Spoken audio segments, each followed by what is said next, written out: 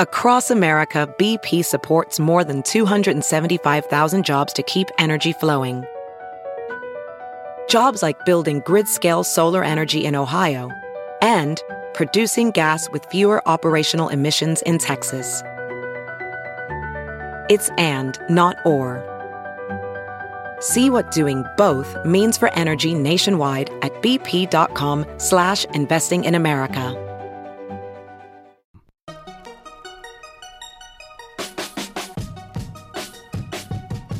Welcome to the Tech Meme Ride Home for Wednesday, April 4th, 2018. Today, everything we know about yesterday's shooting incident at YouTube, rumors of iPhones with curved glass, Zuckerberg's going to testify to Congress, Apple poaches Google's AI chief, and a smart piece about social media overload. Here's what you missed today in the world of tech.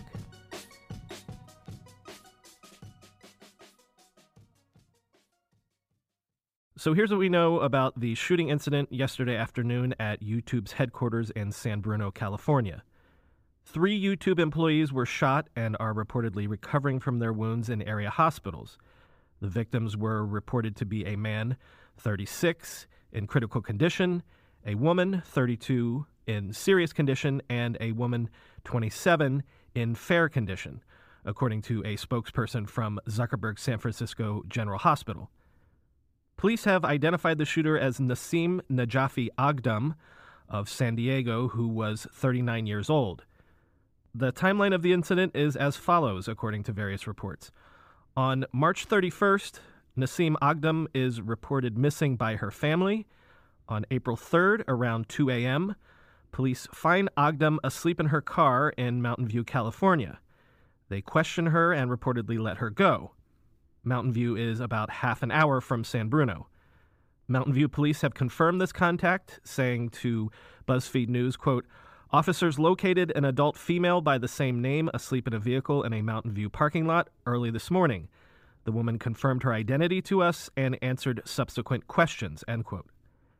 At 12:46 p.m. Pacific time yesterday, San Bruno police received the first 911 calls from YouTube headquarters reporting gunshots. Police arrived on the scene approximately 2 minutes later. Aghdam was reportedly carrying a handgun, and the shootings took place in a courtyard at YouTube's offices. Ms. Aghdam reportedly took her own life at the scene. It turns out that Ms. Aghdam was quite active on YouTube herself, where she maintained a number of channels in Persian, Turkish, and English. According to the New York Times, she had posted videos with music parodies, workout videos, and discussing topics like animal cruelty and vegan cooking. In February of 2017, Aghdam reportedly posted a video on Facebook criticizing YouTube for algorithm changes that she felt decreased the number of views her videos were receiving. In the Facebook video, Aghdam reportedly said, quote, "This is what they're doing to weekend activists and many other people who try to promote healthy, humane, and smart living. People like me are not good for big business, like for animal business, medicine business, and for many other businesses. That's why they are discriminating and censoring us," end quote. According to BuzzFeed, last year, Aghdam posted a photo on Facebook of a person holding a sign calling YouTube a, quote, "dictatorship" and alleging, quote, "suppression of truth." Police are currently investigating this possible dissatisfaction with YouTube as they look for a possible motive. Aghdam had reportedly told her family in recent weeks that she, quote, hated YouTube because it was censoring her videos and paying her less.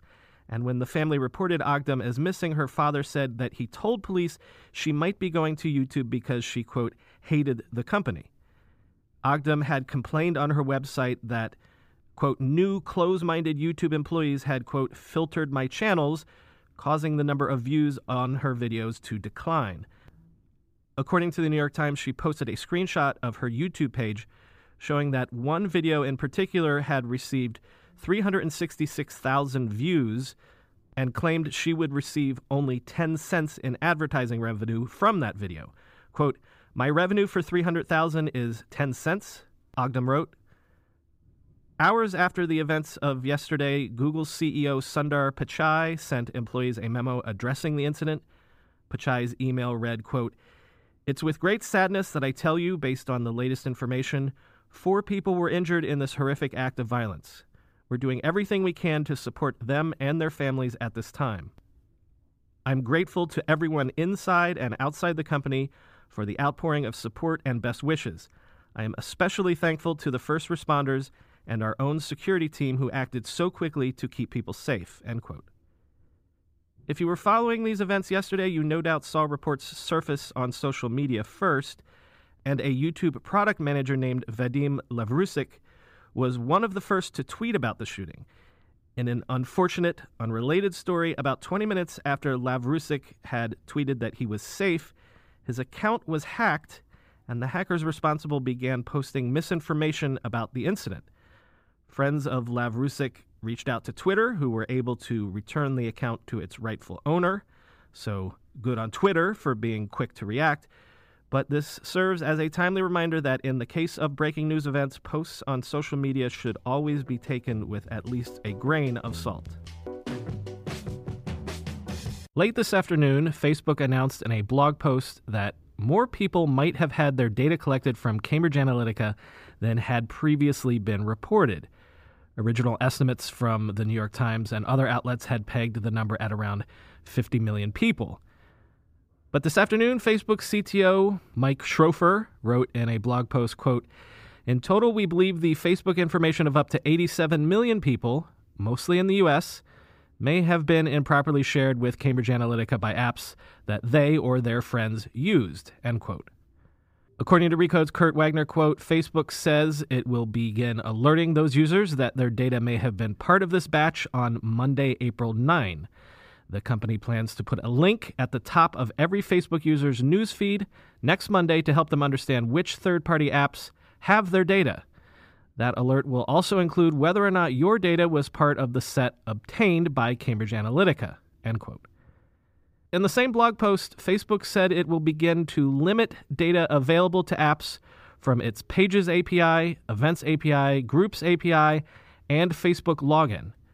Facebook will now approve every app that uses these APIs, and Facebook also confirmed that the feature that users opted in for, which collected call and text history from people using Messenger or Facebook Lite on Android, did not collect the content of their messages, and that going forward, any data it did collect would be deleted after 1 year.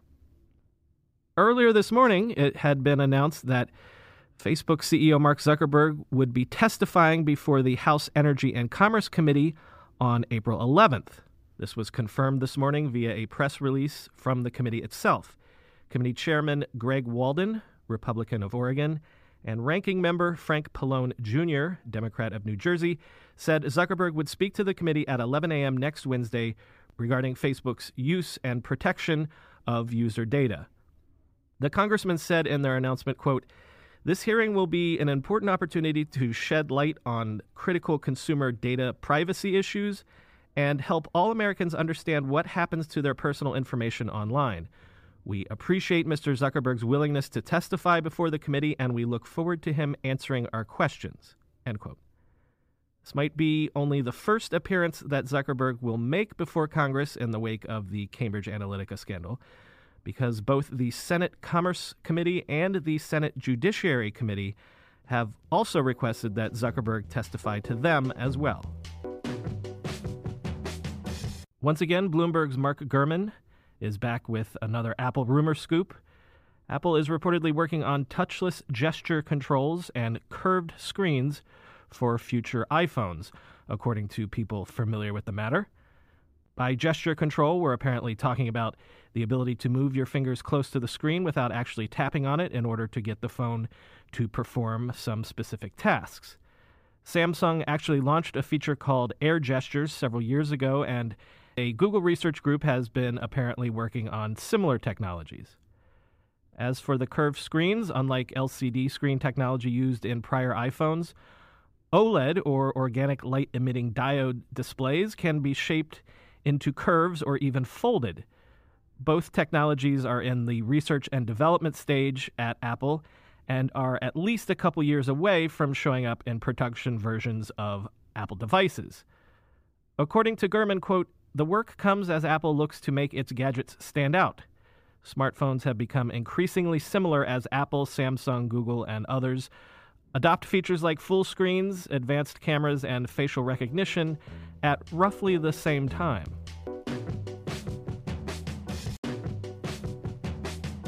Apple said yesterday that it is hiring John Giannandrea away from Google, where he was chief of search and artificial intelligence. At Apple, Giannandrea will reportedly run Apple's machine learning and AI strategy and become one of only 16 executives at Apple who report directly to Apple CEO Tim Cook. The news broke just earlier this week that Mr. Giannandrea was unexpectedly stepping down as Google's AI executive. Giannandrea is quite the Silicon Valley veteran, having been an early Netscape engineer and doing stints everywhere from Silicon Graphics to Tell.me Networks to AOL Time Warner to MetaWeb. According to the New York Times, quote, "The hire is a victory for Apple, which many Silicon Valley executives and analysts view as lagging its peers in artificial intelligence, an increasingly crucial technology for companies that enable computers to handle more complex tasks, like understanding voice commands or identifying people in images." On Twitter, Benedict Evans noted, quote, "Apple hires Google's AI chief. Important. Probably more important, they persuaded him he'll have interesting problems to work on and that he'll be able to get stuff done, which implies broader changes," end quote. And technology analyst Patrick Moorhead tweeted, "Good stuff. One person alone rarely makes the only difference, but he will likely pull people over from other companies. Historically, very rarely does Apple change its direct reporting structure. Big deal from that angle." Speaking of Google and AI, the New York Times is reporting that inside Google there is a letter circulating that has been signed by more than 3,000 Google employees protesting that company's involvement in a Pentagon program that uses AI to interpret video imagery from military drones. Reportedly, dozens of senior Google engineers have lent their signatures to the petition as well. I've spoken about this story before, Google's involvement in Project Maven, a Pentagon pilot program, and told you then that it was controversial inside the company. The letter, which is addressed to Google's CEO Sundar Pichai, says, quote, "We believe that Google should not be in the business of war. Therefore, we ask that Project Maven be canceled and that Google draft, publicize, and enforce a clear policy stating that neither Google nor its contractors will ever build warfare technologies," end quote. Google's work on Project Maven apparently involves using AI techniques to analyze drone video to pick out things like enemy combatants versus civilians in an effort to reduce the accidental killing of innocent people. Google has described its work on Project Maven as, quote, "non-offensive in nature," though as the New York Times notes, quote, "The Pentagon's video analysis is routinely used in counterinsurgency and counterterrorism operations, and Defense Department publications make clear that the project supports those operations." Both Google and the Pentagon said the company's products would not create an autonomous weapons system that could fire without human operators, which is a much debated possibility using artificial intelligence. One more Google tidbit today. Google announced in a blog post that it had purchased enough renewable energy on markets to exceed, for the very first time, the amount of electricity the company uses across its entire global operations, including offices and data centers. According to the blog post, quote, "What do we mean by matching renewable energy? Over the course of 2017 across the globe, for every kilowatt hour of electricity we consumed, we purchased a kilowatt hour of renewable energy from a wind or solar farm that was built specifically for Google. This makes us the first public cloud and company of our size to have achieved this feat. Today, we have contracts to purchase 3 gigawatts of output from renewable energy projects.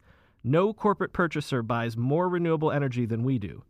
To date, our renewable energy contracts have led to over $3 billion in new capital investments around the world." Finally today, I've already mentioned a Benedict Evans tweet in an earlier story, but I also wanted to highlight a blog post that he put up over the weekend on his ben-evans.com personal website. It's titled The Death of the Newsfeed, and it essentially makes the case that social sharing is moving away from algorithmic news feeds and toward formats like stories and one-to-one messaging as a result of, Evans posits, content overload.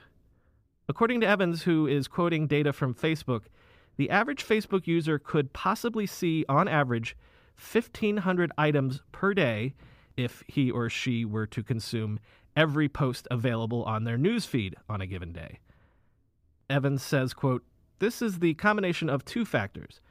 Dunbar's number, a rule of thumb that implies that you probably do know several hundred people well enough to friend them on Facebook, and Zuckerberg's law, the supposed tendency to share more and more on social media over time. Combine those two and you get overload." Evans goes on to reference the tragedy of the commons. Quote, "We're supposed to post stuff, but by posting stuff, we overload each other's feeds.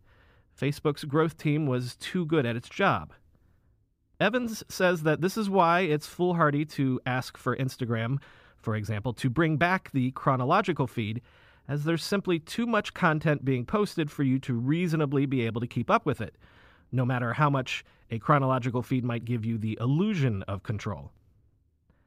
Evans argues that things like Snapchat stories and other similar projects that especially messaging apps have been evolving toward is a partial solution to the overload problem. Quote, "By bundling what you want to share into one unit instead of many separate items, even if you do then share that to many people, any feed is more manageable," end quote.